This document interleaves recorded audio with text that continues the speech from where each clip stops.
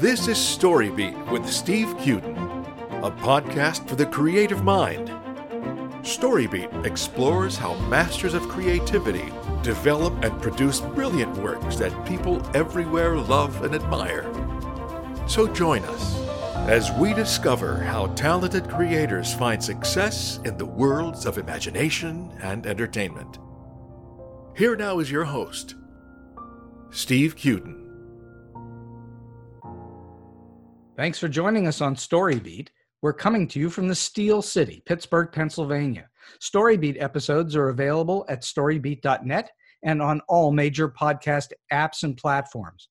If you like this episode, please take a moment to give us a rating or review. And please, won't you subscribe to Storybeat wherever you listen to podcasts?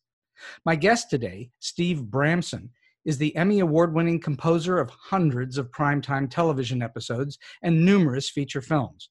He scored 10 consecutive seasons of the long-running CBS series JAG. At the time, it was one of a handful of series that utilized a large live orchestra for each of its weekly scores. He received 2 Emmy nominations for his work. He also worked with George Lucas on one of the final episodes of the popular series, The Young Indiana Jones Chronicles.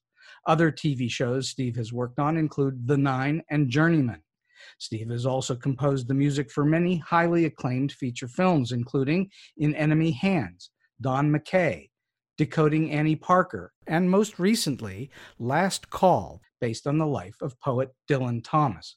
He's also done orchestrations for now classic movies such as Apollo 13 with James Horner, James and the Giant Peach with Randy Newman, and Starship Troopers with Basil Poledouris. Steve's versatility was on full display when he scored the popular amusement park ride From the Earth to the Moon, written for Disneyland Paris.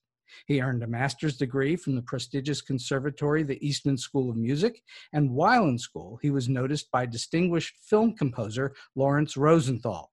Upon graduation, Rosenthal invited Steve to join him in Los Angeles, where he orchestrated many of Rosenthal's scores. Steve also composed the musical Shimmy with Storybeat guest, lyricist Pamela Phillips Oland and choreographer Donald McHale. And he was also one of the first composer fellows in the Sundance Institute's Composers Lab. At the end of today's episode, Steve has gifted us with 2 pieces of his music. The first, Lithe and Well, will be followed by It's You. So be sure to stick around to hear Steve's work. And for all those reasons and many more, it's a great joy for me to have my guest on Storybeat today, the incredibly talented composer, Steve Bramson. Steve, welcome to the show. Good to see you. Good to be here. It's great to have you here. So let's go all the way back to your roots. Where did your love of music and composing first begin? When you were a boy or later? Probably in utero. In utero? Well, probably because my parents were both professional musicians. Is that right? I'm joking, but I grew up in a musical household, so music was part of our life everywhere. My mother was a soprano, an operatic soprano, who performed quite often in and around New York City. So she was always singing and she was teaching at home. My father, he was a Juilliard-trained clarinetist, though he pursued a career as an educator and later a businessman. He ran a music school in the community and a music store. Again, music was just around the house all the time. My sister was a couple of years older than me, was already playing harp and then piano. So it was just around all the time. You were immersed in it everywhere you went. I was immersed in it. However, I did not, my parents wanted me, like my sister, to start piano very young, probably 5 or 6, but I did not take to it well. I did it, and after a couple of years, I quit. And as we may discover later, I took a sort of a circuitous route to becoming a professional musician, but that was the first instance of my wavering. Well, would you then say that your parents were, in fact, your earliest inspirations and influences, or were there others that you were listening to who were really influencing you ultimately in the positive way? Well, the thing that really kind of made me dive into music is something I felt really seriously about was jazz. And so in that sense, probably the big band music my father played around the house, because that was when he was a young man in his 20s, that was where he kind of lived in the musical genre. And so in that sense, I suppose my father was an inspiration. I didn't really, and the music he listened to, I didn't really take to the sound of opera and vocal music, even though I was around it all the time. It took me many years to kind of find my way back to that. Well, who were the big influences for you from the jazz world? Who did you listen to? Well, I mean, in terms of my education, there was one man in particular which had a huge impact on me, a man named Mitch Farber. My father, as I said, had a community music school. And around the time I was 12 or 13, he hired this young man who was in his 20s, who had moved to New York to try to be successful. And he became my piano teacher and introduced me to playing piano, playing not just jazz, classical piano, writing, arranging. He had me do takedowns and introduced me to some of the standard tunes that jazz musicians learned in the repertoire. Well, for the unwashed, including me, actually, I've never heard of. You call it a tick down? What is that? Takedown. A takedown. When you transcribe a takedown. So, in other words, let's just say a solo by Miles Davis, and you would transcribe it. You'd listen to it and take it down. You could do it as just a single line. And sometimes you take down arrangements. You try to actually listen to all the parts of the band or the orchestra and dissect it and write it down. It's a great way to learn and to get your ears working. But through working with Mitch, he threw a lot of music to me. He got into the habit of assigning me pieces to listen to every week. Like what? What was he having you listen to? I mean, I remember he wanted me to go through all the Beethoven piano sonatas, for example, and Hindemith, Moths der Mahler, which is a very famous symphony by Hindemith. And he would tell me, you're going to put these things on, and even if you don't like them, you're going to keep listening to them for the whole week, and with the score, follow along. And sure enough, virtually every time, by the time the week was over, if I didn't already, I loved the piece. And so that was an exercise that he had me do. And he also, I can't recall specific examples, but, there were jazz tunes, jazz performances, records that he would say, go home and listen to this. Another memory of an early influence, there was another teacher at my father's school, another jazz pianist, who for my birthday gave me the album of Central Park North, which is an album by a great jazz band, Thad Jones, Mel Lewis, big band. Anybody who knows anything about jazz and big music knows that this band was a huge influence and game changer in writing and arranging for the big band back in the 60s. And I really took to that. And it was just sort of a mixture of things coming from various places. I also had a very important teacher in high school. When I was 8, you remember earlier I said I rebelled against piano lessons. Yes. When I was 8, I decided I wanted to play trumpet. And my father had taken me to a high school concert, neighboring high school concert, and I heard this piece performed by their trumpet players, and it got me all excited. So I did that for several years. And then around, when I was a freshman in high school, I lost interest in trumpet. And I had started to study with Mitch, so my interest in jazz and getting back into piano kind of overtook the trumpet, and I quit trumpet. I wanted to play in the newly formed jazz band at the high school, but the teacher wouldn't let me because I wasn't playing in any of the band, in a band or any other ensemble. So he said, if you will play percussion, because you can play piano, you can read, mallet instrument notation, vibraphone, xylophone. It's a similar, layout of the keyboard. If you do that, then you could play piano in the jazz band. And that's what I did. But he was also... That got you back to the piano. Yeah, and to play in the jazz band, which is what I wanted to do. How old were you when you learned to read music? How young was I? Yes. I imagine probably even when I first started, when I was 5 or 6 or 7, whenever it was that I started my very first piano lesson. Well, that's really young. I mean, that's very young. I suppose probably, that's a really good thing. In all fairness, it's probably 7. 5 maybe is a little. Well, even still, that's really. I mean, you're starting to read music about the same time you're learning to read. Yeah, that's right. Again, I don't know what it's like for others, but I think growing up in the kind of family that I did, it was sort of an obvious thing to do. And but I think that just looking back, these things I mentioned were very big influences on me. And around the same time, that I switched to piano in high school and played in the band, I formed my own quartet. I mean, I formed it with others. We had a jazz quartet where we would play and write music of our own and go out and get gigs at the local pub or the, parties and stuff. So you were playing from early on in front of people as well. It wasn't a foreign thing for you to play before others. Yes, I mean, in terms of the quartet and playing in the ensemble, yes, but I never did any solo recital like piano recitals. I mean, I had to do them for my, the school, my father's music school. The teachers every year would have their recital, and I choked. I remember playing something and I completely choked, froze. I stopped. I don't even know if I finished the piece or walked away, but I was so terrified. So I never, I went on after that, of course, through college and playing in bands, and I had my own quartet and played in pubs and jazz clubs and stuff. But that never really bothered me so much. But the solo, like, it was just me. I just couldn't deal with it. Interesting. All right. So eventually you go off to Eastman, which is a very famous conservatory for music. And what was it that you learned there? How did you grow in that way in a conservatory? Well, if you don't mind my backing up for a second. Sure, please do. Because I alluded to this earlier. When I went to college, I didn't know if I wanted to become a musician. I had other interests, and I went to the University of New Hampshire. And I think in my sophomore year, I declared a music major.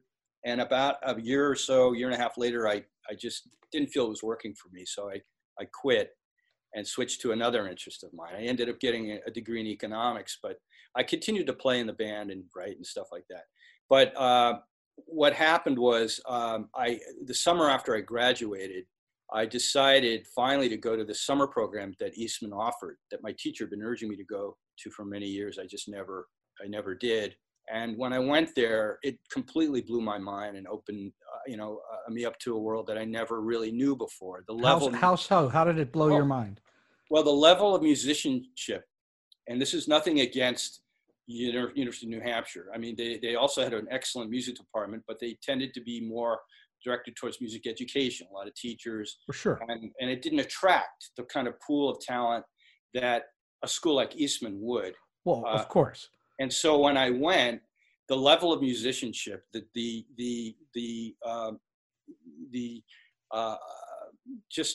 passion of performing, the level of the mastery of the work that was being done, the way the music itself that was being written, I just found really exciting. I didn't hear any of this when I was at UNH, not in the department. I heard it on recordings, but not from my peers. And it was just really thrilling. I remember walking in. They have this beautiful, must be about 100 years old now, theater in Rochester, New York, the Eastman Theater. And I think that was the first place I went when I arrived that summer. And I walked in this gorgeous theater, and on the stage, this sort of jazz orchestra was rehearsing or playing. And I just, it just knocked me out. I just was so exciting.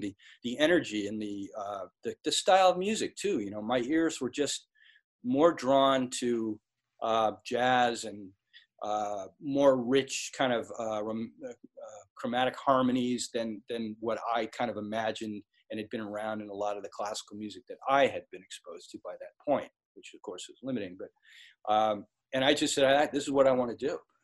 So going to Eastman actually turned you toward making this a real profession. Yeah. And just to back up one more a bit, what really triggered it was when I was graduating from UNH with my degree in economics, I had written an arrangement for the jazz band. And I was planning, or I was imagining, well, what am I going to do with an economics degree? Am I going to get an MBA, I guess, So I was thinking about that. In the spring concert of my graduating year, they programmed an arrangement that I had written. And there was a guest artist, a guy named Buddy DeFranco, very famous, important jazz clarinetist, who was the guest artist. When the concert was over, he found me and asked me if he could buy this arrangement so that he could use it for himself. Wow. And that's the thing that really turned the switch for me, because I was not imagining how I could make a life in music. First of all, not only how, but could I? Was I good enough? Sure. I had all those doubts. The fact that somebody like that took an interest in my music that's what gave me the courage to go to Eastman that summer, because I hadn't gone. I'd had other opportunities, but I'd been kind of insecure about my, ability and not really sure. So I went. So it was the combination of those two things that really turned me towards. Was it one of those epiphanies where you went, wait a minute, I can actually get money for this? Well, it wasn't just about the money. I'll be honest with you. Because I think he paid me $50, which back then I guess was, still a nice bit, but it was really more, it was sort of an acknowledgement that I have something going on that maybe could take me someplace. Sure, of course. And so I went to Eastman, and then what happened there, I went that summer, and when I was there, I discovered that they had a master's program. It was called Jazz Studies in Contemporary Media, and it was designed, unlike a lot of the other programs, to graduate students that would go on to fill positions in orchestras and teachers and teaching positions, to graduate people who would work as professionals in production, whether it's records, performance, arranging, composing, Broadway. We had to analyze Broadway tunes and shows, and we did all kinds of stuff. But they had a master's program, and I said, well, this is what I need to do. If I want to become a professional musician, I need to go. So I found out what I needed to do to get accepted, and because I didn't have a music degree, I had to fill in a lot of gaps.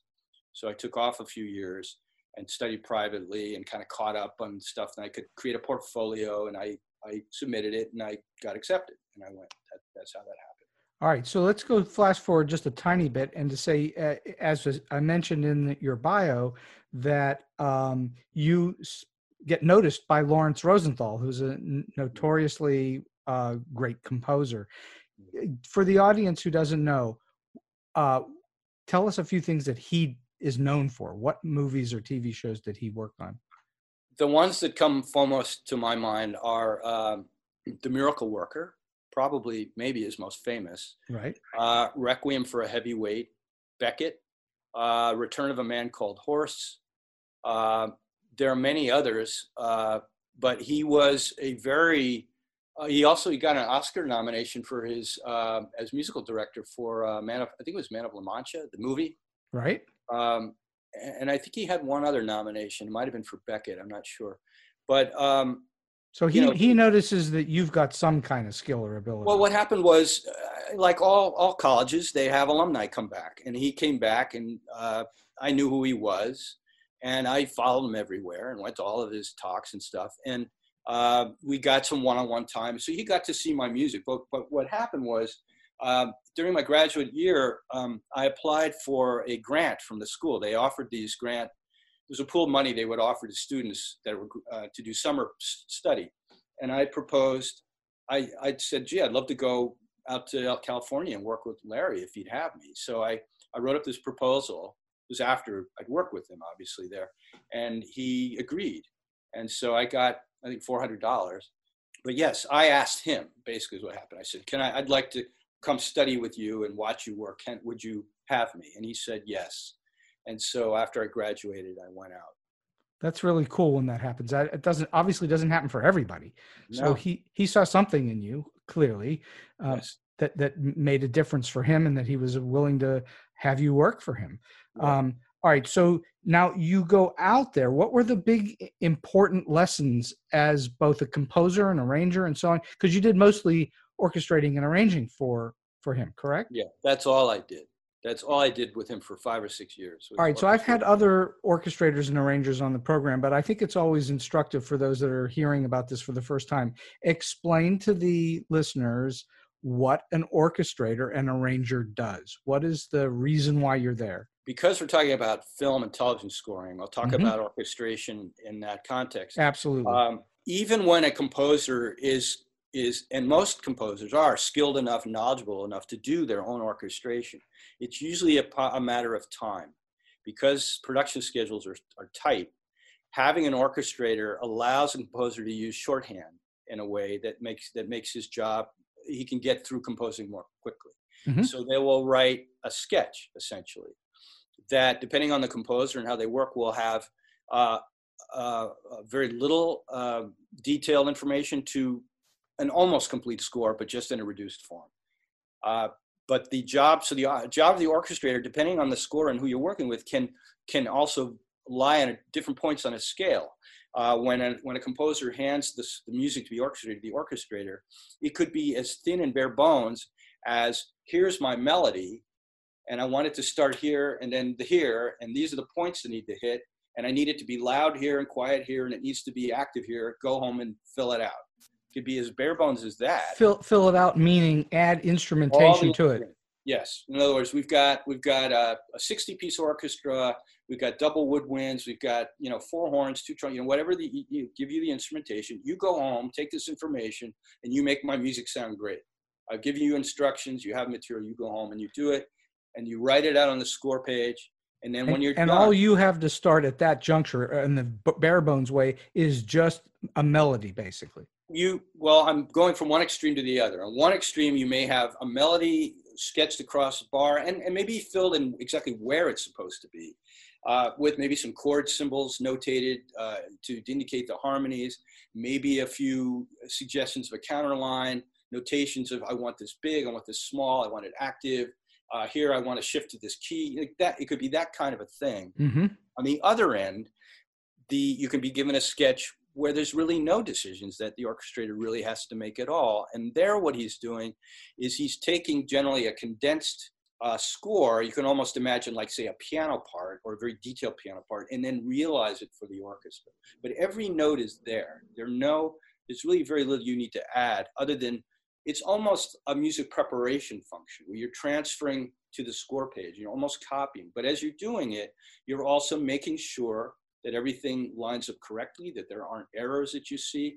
And also, when you meet with the composer, you will have conversations. What are you wanting to do here? What about this? I see you've written this line here in the bassoon, but what if I were to add the violas to that? What do you think about that? You'd have these kind of conversations. So there is some input in it, but it's the composer has much more control over the ultimate sound than the first version I gave you. Well, my imagination tells me that the orchestrator or arranger is taking the composer's vision and bringing it to life. It's not the arranger's vision; it's the composer's vision. That's the job, and that's why even with the very bare bones version I gave you, like I've been in situations where I've recorded on a tape my meetings with the composer to talk about all this, what his vision is exactly. Like, even if it's not on the page he's giving me, I will ask him, what is it you're going for here? And I'll have it to refer to later when I'm working. I want it to sound mystical. I'd like to hear upper woodwinds through this section, but so I'm being given instructions verbally instead of notationally on the page. But it just allows composers that are working under extreme pressure, time pressure, to work more quickly. But it also it's a function of how the composer likes to work. Larry was a guy, he studied with Nadia Boulanger, which is one of the most important educators of composers, would go to France to study with her. With Boulanger, yeah. Nadia Boulanger. And so he was a fabulous pianist. He was a graduate of Eastman, obviously. He was an alumni there. So he was able to do all of this work himself. And so his sketches were incredibly detailed. There was very little for me to add, other than, as I say, when we go through it, I might say I make a suggestion. What if we did this? What if we did that? And some of you would approve, some of you would not. And then I would go home and just make sure everything was correct on the page so that the copyist could then extract the parts for the musicians. Interesting. All right. So then how long was it that you were working as his orchestrator before you started to compose on your, as your own composer? There was kind of an overlap because while I was, after I moved here to California, even while I was working with him and in between projects, I would try to meet people. I would ring up other contacts I might have gotten or visit people I'd met, and I'd go to sessions and introduce myself to people. And at that time, there also was a pretty a strong system in the studios of music supervisors. So there was a music supervisor that was the head of the music department in various studios, including not just the big, 20th Century Fox and Paramount, but also production companies like Lorimar was one. I don't think they exist anymore, or Viacom, that produced their own television, and they would have a head of music, and they were very accessible and they were very open. If you call them up, they'd take your call and you'd introduce yourself, and they'd invite you in to meet, and maybe leave a cassette off to listen to. I don't think this kind of thing happens much anymore, as far as I know. So I did that kind of thing, and people got my name here and there. And I have to say, and I'll tell you a quick funny story, but the mere fact that I could say that I work with Larry was a huge deal, as you can imagine. Because, it opened doors for you, I'll bet. It opened doors, but it just gave me immediate credibility. When I was in New York, I moved to New York City after I graduated, before I came out to California. And I was living in New York when Larry finally called to say, come on out and work with me that first summer that I was going to. But I was looking for work in New York. And I remember New York is more of a, at the time was more about advertising and jingles and stuff like that, and film scoring. But right. I found a list of production houses, and I decided to send a letter to everybody saying, introducing myself. I just graduated from Eastman. I just came back from, it was after I worked with Larry. I had come back from LA before I moved permanently. And I said, I just come back working with Larry Rosenthal. I'm going to be sending you a cassette of my music. Within a week, I got a phone call from a guy. Said, I need somebody to help me out of this mess I'm in on this score, this movie that I've been hired to do. Can you come and write this music for me? He didn't even want to hear any music. The mere fact that he saw that I worked with Larry, he knew who Larry was, said, that's good enough for me. That's the kind of thing that happens sometimes. Well, that's a door opener for sure, because you're guilty by association, or you're approved by association. That's a wonderful thing. I mean, it's really helpful, isn't it? Yeah, I'm eternally grateful. All right, so let's talk about movie and TV music, which is to say, music in general, and correct me if I'm wrong, is about emotion. It's about passion. It's about feelings. It's not about intellectuality or academic thinking. It's about emotion. So where do you draw your inspiration? Where do you look for emotion? In the images that you see when you're working on a TV show or a movie? Yeah, I would say I'm a very visual person. And I think that a lot of times what I'm reacting to is what I'm seeing. Of course, sometimes what's being said too, which is, if the nature of the dialogue and the scene, the combination of the visuals and the spoken word that combine give the impression of the emotion. Mm-hmm. All of that. I definitely pick up on that. I've often read of guys writing music to scripts, without picture. Interesting. And I've never, I shouldn't say I've never done that, but I've rarely done that. And there's an argument to be made to defend that way of working. I understand that, but knowing myself, that's not as natural an environment for me to create than to when I'm working on a film project, at least, and then to see it. Well, if somebody were successful at doing that, the audience would never know. That's true. At the end of the day, we all work for anybody that's in the entertainment industry that presents product to an audience.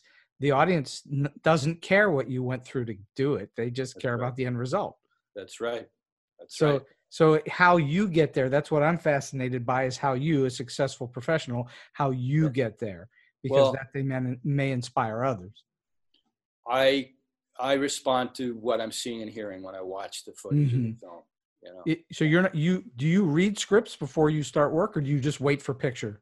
When I'm given the opportunity to read a script, I do. Yeah, I'm not always given an opportunity. A lot of times I'm brought in after it's shot, and there's no point in reading a script, really. Sure, of course. Well, there's no substitute for having the picture, that's for sure. But I mean, like the last two projects I did were with the same director, and in both cases I read the script first. And that's because he hired me before he started shooting. Mm-hmm. In fact, for the first film, I actually went, he wanted me to come to the set thinking that it would inspire me. I don't know if it inspired me, but I certainly found it fascinating and interesting because I'd never really, saw, particularly working in television, it's such a fast turnaround. By the time I'm spotting one show, they're editing the next one coming down the pipe. So I never got to. you as a composer are generally speaking after the fact. You're not pre-production. You're usually in post in some way. Yes, but as I mentioned, I have read of and know of composers who've been asked by their directors to start writing music before they shoot, and they'll play it back on the set while they're shooting, or they'll use it during editing, even before the composer's really seen anything. Well, isn't that ideal, Steve? We hear about temp tracks, or somebody puts existing music that has nothing to do with the movie into, and then the edit gets stuck in that temp track, and the composer gets stuck with that rhythm. Yeah, absolutely. I think for me, because of how I started, particularly you had asked me about, when did I start doing my own composing? Mm-hmm. My introduction to a career as a composer was in television and not in movies. And, I just, a lot of time, until later, even with JAG, but before JAG, I was brought in on series that had already been on the air. So there already was sort of an idea of what the score was supposed to sound like. Right. It already, established an idea and a theme and all that. So I was more of the guy who had to come in and do what was asked of me, not to come in and bring my ideas to them. I mean, yes, I need to craft a good score, one that fit the picture, but I wasn't shaping the sound of these projects. Well, that's the equivalent to me, because most of my writing has been in TV, and I'm on a series someone else has created or it already exists. So you're writing in their world. You're not creating something whole cloth, brand new that nobody's ever seen before or heard before. You're using their underpinnings as what you're working on. Yes. Same thing. That's what you're talking about. It is the same thing. And so, so this idea of kind of creating the world yourself from the beginning, I have had some, later I worked on a couple of series where I was able to do that more, and also with these movies. Where you created the title theme and that sort of thing? Yeah. Well, they didn't actually, by the time these shows, they've disbanded with the title. They just have these like bumpers that would start the show. Right. So there wasn't anything, there was no theme. Well, the best one of those was Lost, which was just kind of like an ethereal, ooh, and that was the end of it. Yeah. The Nine, which I did, and Journeyman both worked that way. Well, the Journeyman, I think they found something, I forgot what it was, but I had nothing to do with it. It was very short. But the score, the sound of the score was my creation, working with the producer and stuff. Interesting. All right. Well, so obviously one of the big parts of your career was working on JAG for 10 years. Yeah. You don't have a military background, correct? No. So where did that come from? Did you just listen to a lot of military style music? Is that how you worked it? Well, I mean, how that happened? If you listen to the underscore, yes, there are certain episodes that lean more heavily on the militaristic, the march and the solo trumpet and the snare drum. There's definitely that, but a lot of it is just drama, and it could be almost any story, really. Right. But in terms of that specifically, I guess I would say part of it is, listening to what Bruce Broughton, who wrote the theme and the pilot, established for the show. I knew I could hear what that was. I did listen to my share of marches when I was young. My father led a military band when he was in the service, so I heard stuff. I knew about those, but there wasn't that much of that kind of stuff in JAG. And I guess also just, the kind of training I had, I was trained to kind of be a man who could wear many hats. I learned and listened to all kinds of different stuff. So it wasn't, that wasn't one of the bigger challenges for me. So what were the bigger challenges?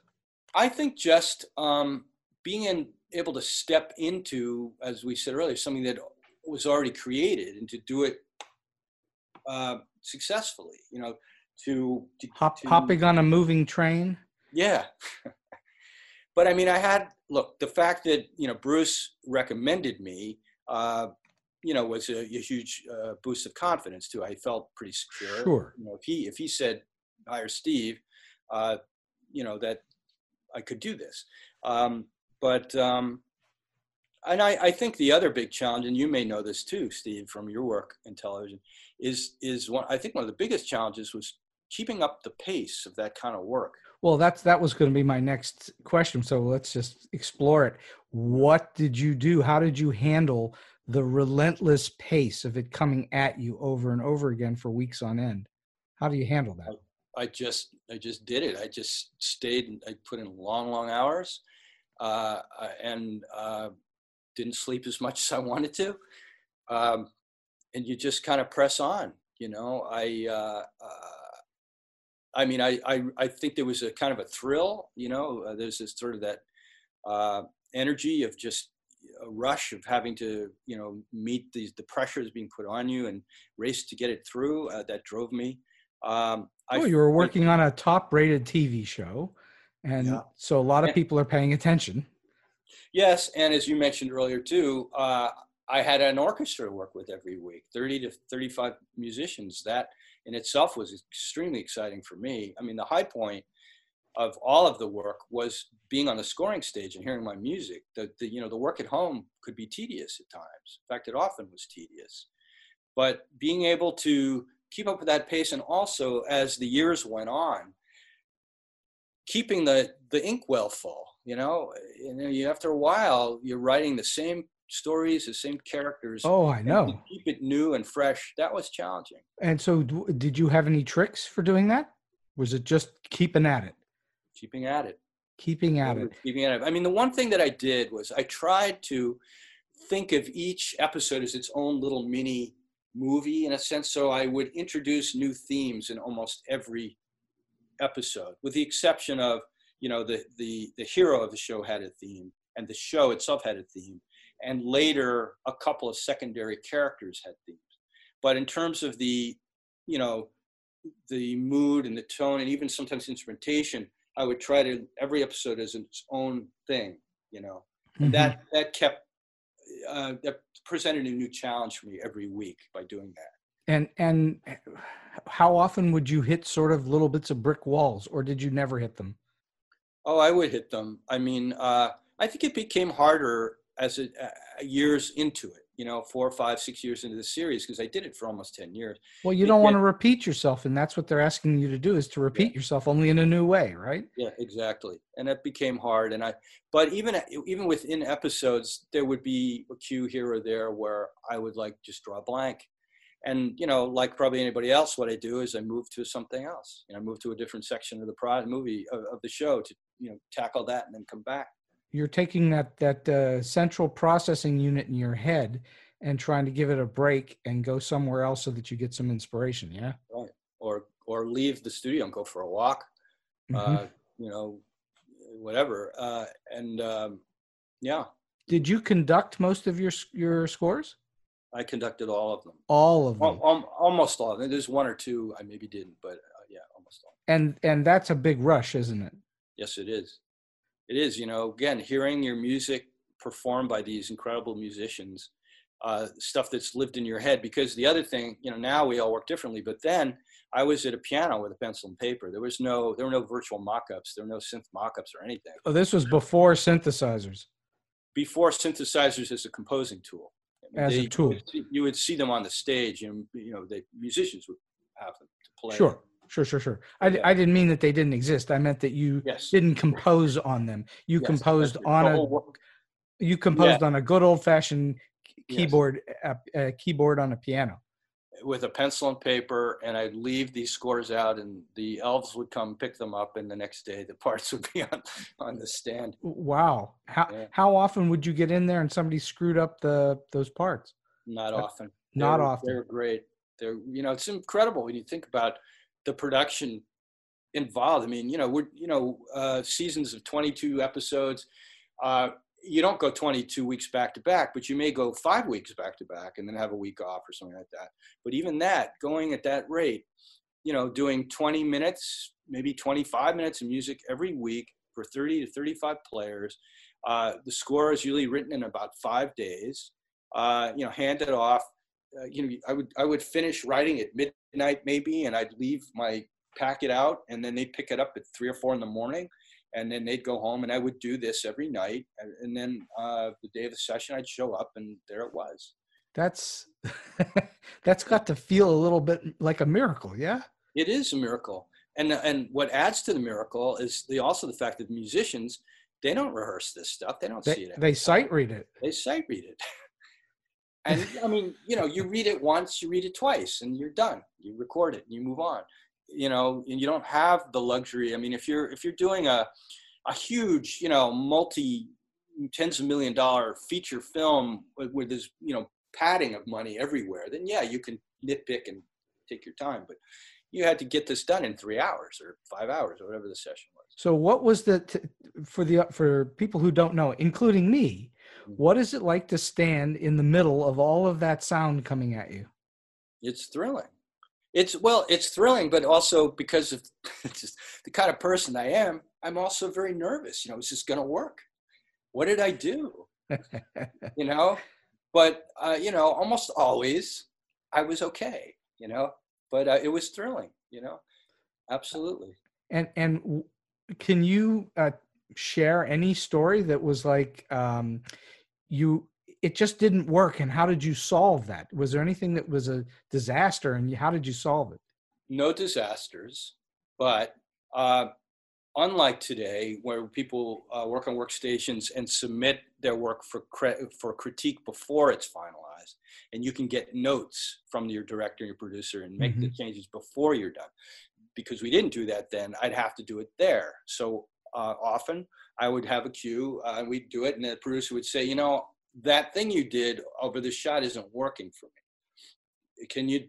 What can you do to fix that? I mean, that would happen frequently because on the spot, because we didn't have any. There was no other way to do it then, and so you'd have to think about it. And I'll just make up something. It could be assigning the part to a different instrument. Like maybe she said it's not heroic enough. All right, so give it to the brass. I mean, something simple and cheap like that. But it could also be a quick rewrite of a few bars.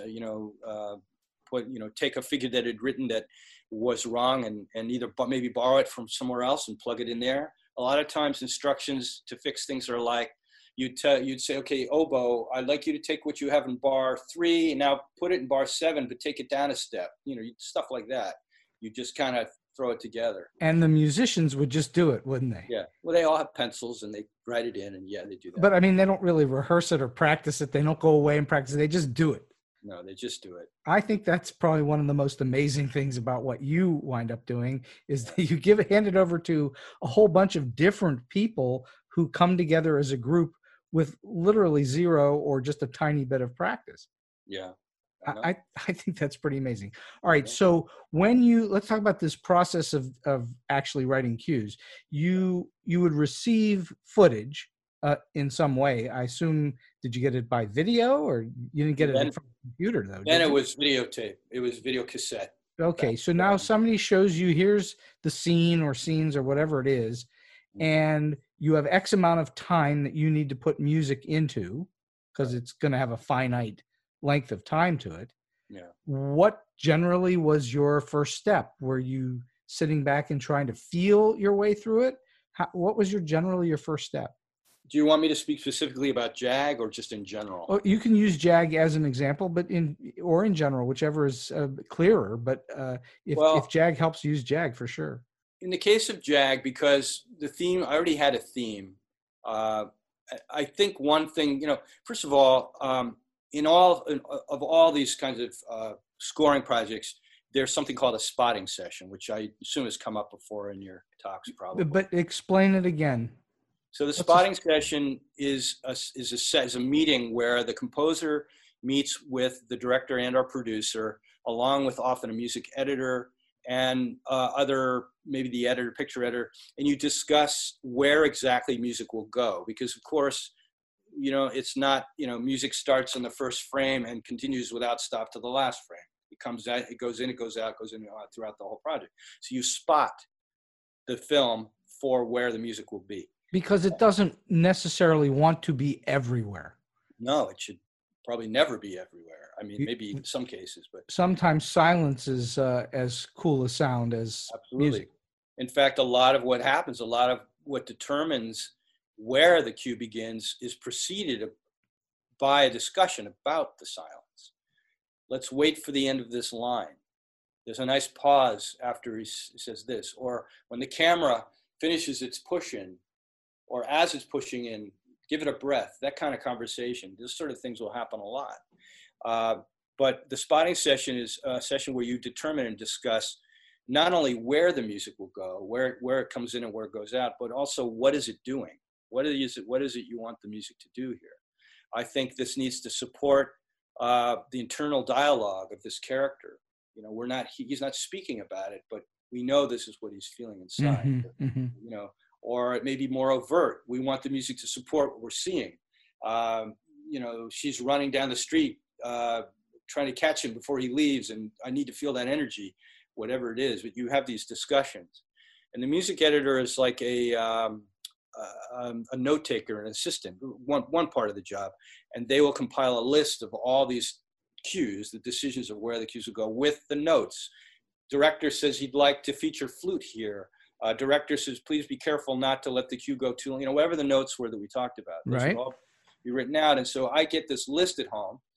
So now I'm looking at the video, and the first thing I do is I'll watch the whole thing, and I'll look at my notes, and I'll see, okay, so that's the scene where, okay, I got that. Then I'll go on, okay, nothing here. Okay, here's the next cue. And I go through the whole thing, and I kind of take a mental inventory of what it is I need to do for this show. And I've already started to kind of put things in sort of their spaces. Okay, I need, you know, I know I have this instrumentation, so I can hear this cue is going to be heavily strings and quiet. But here I need to use more brass. And well, here's another one I'm going to have more, you know, so these are related. So I kind of start to put it together that way. And those instruments to you represent certain feelings and emotions? Well, it's more like I'm gathering my tools. It's like, okay, I know I'm going to do this kind of music. So I know I'm going to want to have this group of musicians. At the least, these are the kind of instruments I'm going to want for this mood that I want to create. It's a starting place. So one of the fascinating things to me about movie and TV music is that we are in a business in which we deal only in sight and sound. We only can see and hear things. We can't smell, we don't taste, we don't touch, we see and hear. It's on a screen and so on. And the music sort of fills in these emotional gaps that may not necessarily be obvious to an audience and helps the audience understand. Right. I find that very fascinating about music. And the best example I can give is if anybody's ever watched a whole film with no score to it, yes, it's an entirely different experience than when you have the music.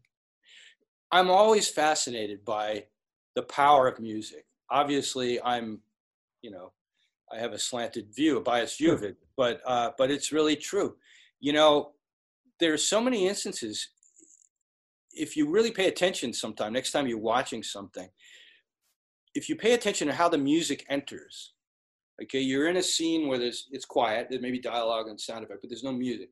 But if you pay attention to what happens when the music enters the next time, it's really interesting what happens to us, I think, when that happens. Even if a single note, even if a cello just plays a single B quietly and kind of sneaks in, it completely changes the experience. Wow. With just that little bit of musical information. There's no melody, there's no harmony, just the sound alone immediately imparts this thing that wasn't there before. It changes the energy of everything. Yeah, it's really amazing. And it is, I think, extraordinary that there are a number of movies and TV shows, and all you have to do is play the first 3 or 4 notes of that theme, and you know exactly what show it is. It dredges up all the memories that you had of watching it. It makes you maybe want to watch it again, or maybe never want to watch it again. Depends upon your feeling about that piece. And that's all music. It has nothing to do with picture. Your brain fills in all the rest. Yeah, I know. It's really fascinating. It is fascinating. So, all right. So, do you have a favorite movie you've worked on, or a TV show? Was it JAG, or is there something that just steps out as the thing for you? Perhaps because it's the most recent one, but the last movie that I did, I'm very proud of, and I think it's among my favorite. I don't know if I have a favorite, but it's certainly among my favorites. What's that? This movie, in the introduction, you referred to it, Dominion. It actually has a new name. It's called Last Call now. Last Call. Last Call. But it is about the life and work of Dylan Thomas, the Welsh poet. And that was a project that I really enjoyed working on because,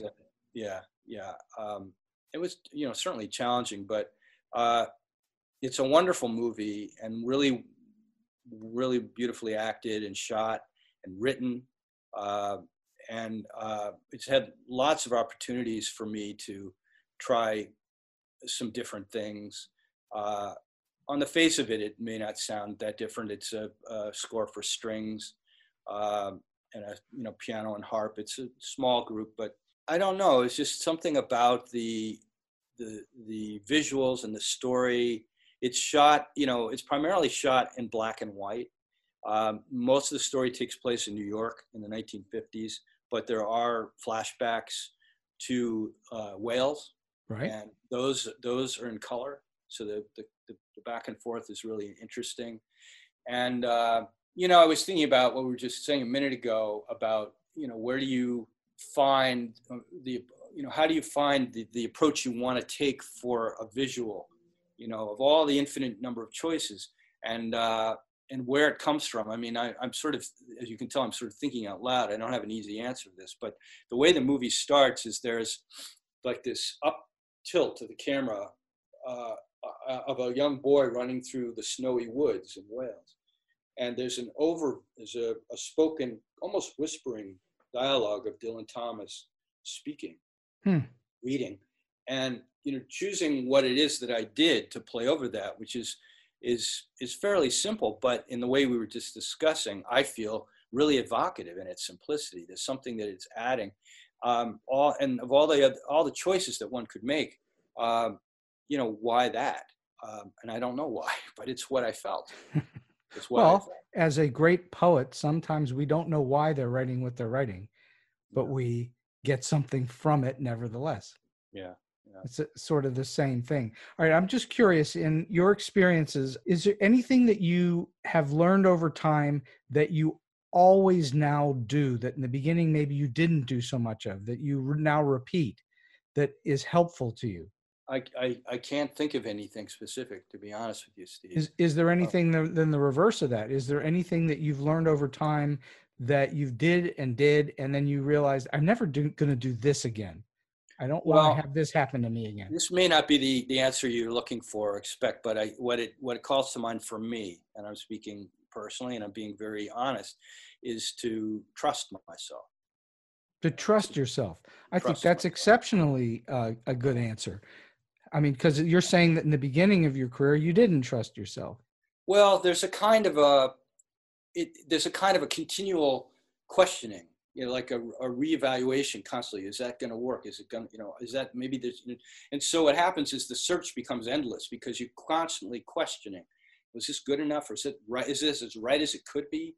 And so you're because you're constantly questioning it, you're never able to settle on it and then move with it. One of the things that I also often remember is something with all jazz musicians, I've been taught this and have heard this, is that there are no wrong notes. Okay, so if you're improvising and you hit a clam, let's call it, it isn't a wrong note, you turn it into the right note by what you do with it, right? So using that kind of analogy in coming up with an idea, yes, you have to do the homework of finding your theme and doing that. But in terms of the trust, once you get to a certain point, enough with the questioning, and now work with it, make it work. And usually it does. You just use your craft and your skill, and you move forward. I think you have just succinctly described what artists do and what they're about. Okay. I would say that is what all artists experience, is that if you knew what the answer was before you started, it would be not very worthwhile to do. It would, the part of being an artist is the struggle to find, and that's what you're talking about. Yes, but the antimatter, the anti-force against that is the doubt, is the questioning that doesn't allow you to move forward, to let it be. Well, now you're talking about how many great artists have there been in the history of the world that have a degree of neurosis?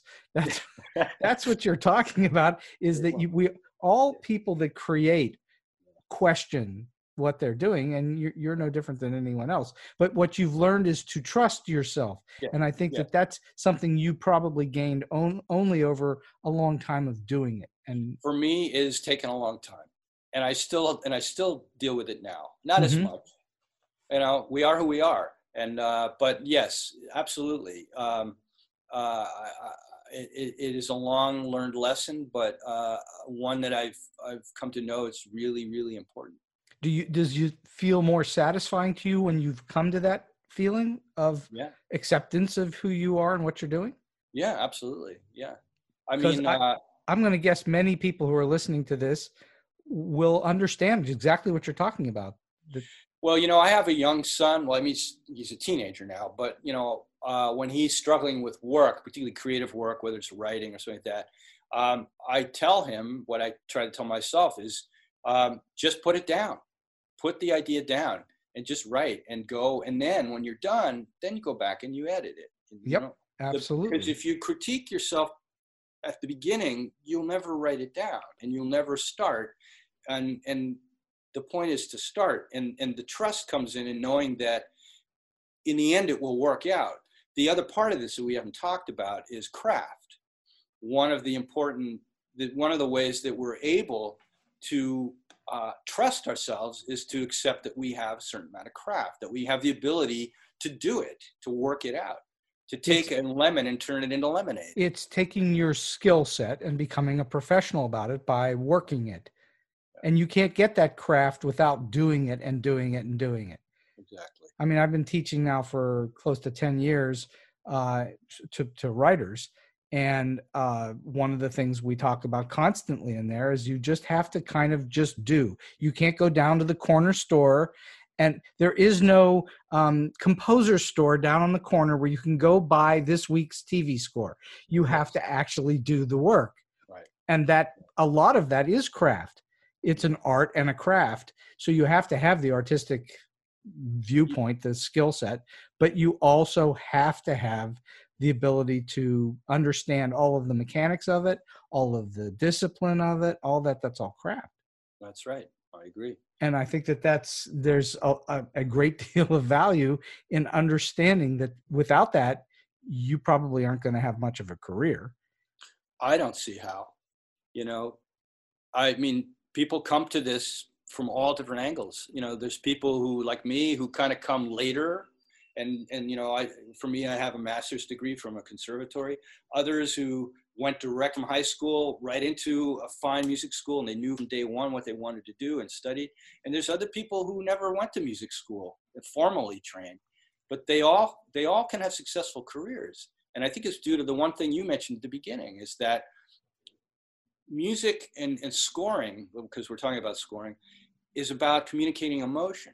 And as long as you can feel and understand emotions, you're probably going to find a way to get it out and express it, whether or not you have a formal music degree or you've just taught yourself to play guitar. If you can communicate the emotion, some director is going to hear that, and that's going to be enough. Well, and the beauty part about music is there's virtually no limit. You know, you can have Steve Bramson, you can have John Williams, you can have Carter Burwell, and the three are going to be very different, and yet you're going to get a result of some kind that's going to drive an emotion.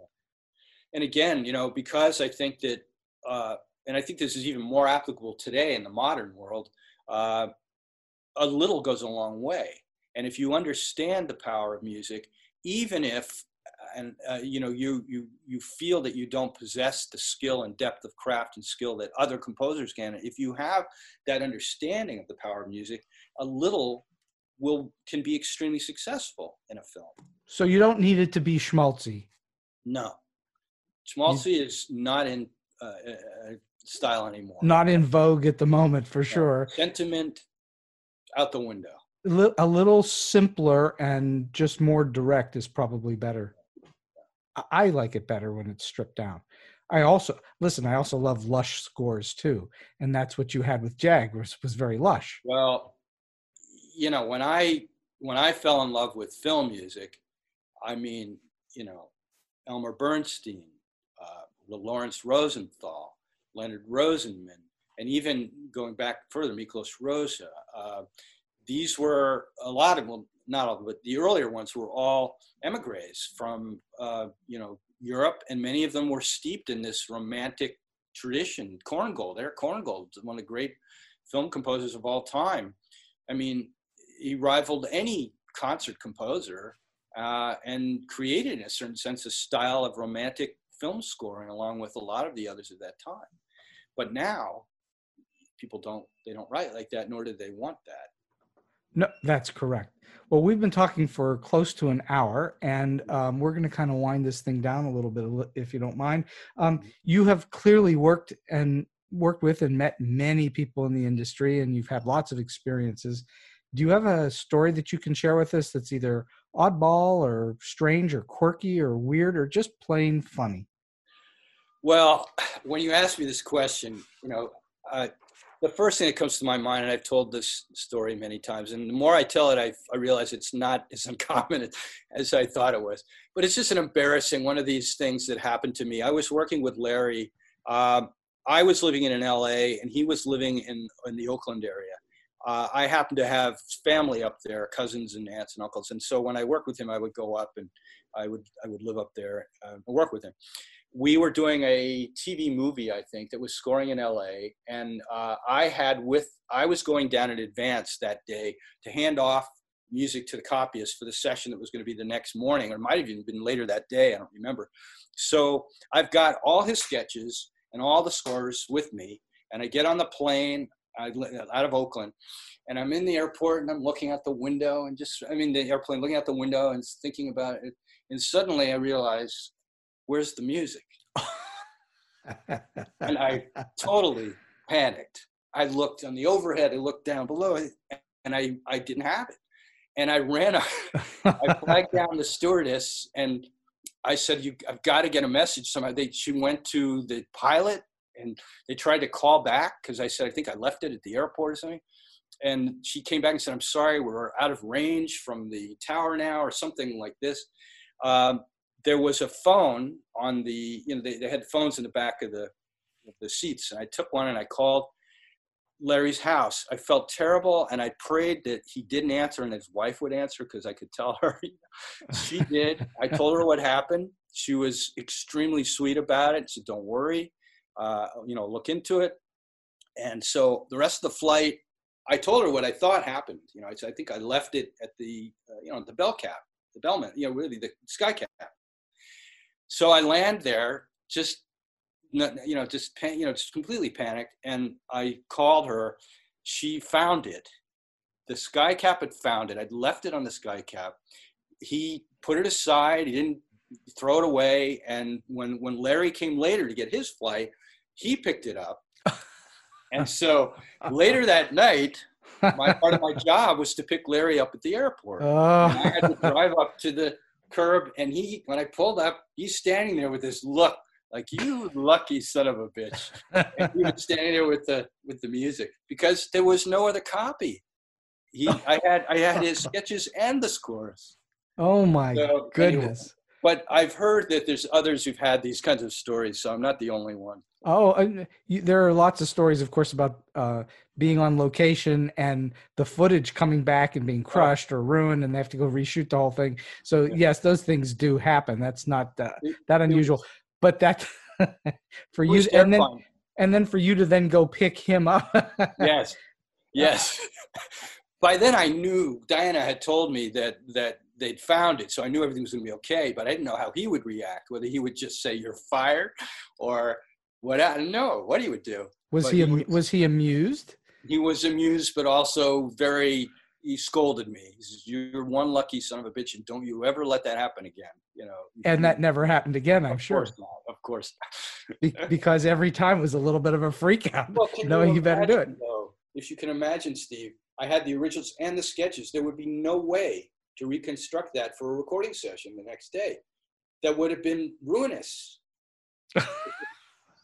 So anyway. And expensive. Jeez. Yeah. Anyway. All right. Last question for today. Do you have a solid piece of advice or a tip that you can lend to those that may be just trying to get into the industry now or in the business, or maybe they're in a little bit and trying to get to the next level? Well, I think for someone who wants to get into it, I would think of two things.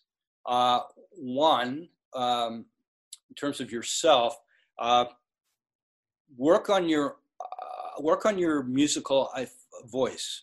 Work towards finding your musical voice. What is your musical voice? Explain. It's you, who you are. What is your musical expression? What is your sound? What is your expression? What makes you unique from the others that are, out there? Develop that. Develop the sense of yourself as an artist, as in, whatever that is for you, whether it's guitar-based music, whether it's, new age, I don't know, whatever it is, whatever your voice is, work on that, develop that, and expose yourself to as much as you can, learn and soak up as much as you can. But I guess what I'm alluding to is that when I started out, I don't know where it came from, but I had the understanding to be successful, you had to wear many hats. You had to be able to, write adventure music. You had to sound like John Williams. You had to sound like this guy. You had to be able to do anything because you never knew who was going to call and what they'd want. What I'm saying is, rather than go that way, focus more on your own personal voice. And that way, I think the way a product is being created today and the interest in all kinds of new individualized, projects and the different streaming services that are much more open to variety and different interests, that there's an opportunity for your sound, your personal sound, to attract the ear of someone looking for something. That's my advice. And the second part of that, and then I'll do that, sure, is in any way possible, make a connection, try to make connections with filmmakers. Whether that means if you're going to university and they have a film department, find those people, get to know them, get to see if you can help them with their projects. So many times those relationships that are developed, particularly in college and university, go on to blossom later. You align yourself with other creatives who have a path that's sort of parallel to your own. Get in on those things early if you can. Those are two very excellent pieces of advice. They hold true, I think, for, again, artists in general, not just musicians, composers, whatever, that you need to find who you are to express, that you're not trying to just copy others. You eventually must become who you are as an artist, and then to seek out others who will hopefully take the same lifelong journey with you. And that way introduce you to many other people as well. I think those are two extremely sound pieces of advice. Steve Bramson, this has been a fascinating and very fun hour plus of learning about how one operates in Hollywood, in particular, in a composing career. I want to thank you from the bottom of my heart for being on the show today. It was great fun, Steve. Good to see you. Good to talk to you, and good to hear you doing such a wonderful project. Oh, well, thank you very much. And as promised, Steve has gifted us with a real treat. Please enjoy now 2 pieces of Steve's work. This is Live and Well, and followed by It's You.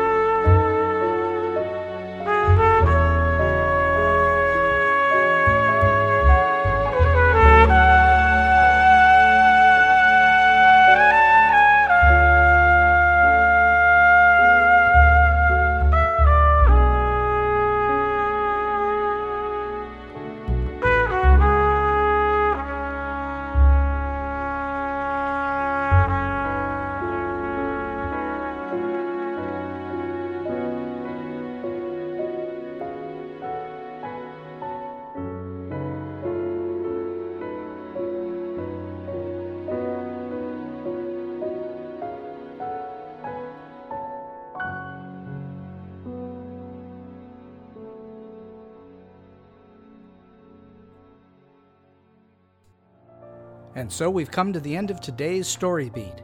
If you like this podcast, please take a moment to give us a rating or review on whatever app or platform you're listening to. Your support helps us bring more great Story Beat episodes to you. Until next time, I'm Steve Cuden, and may all your stories be unforgettable.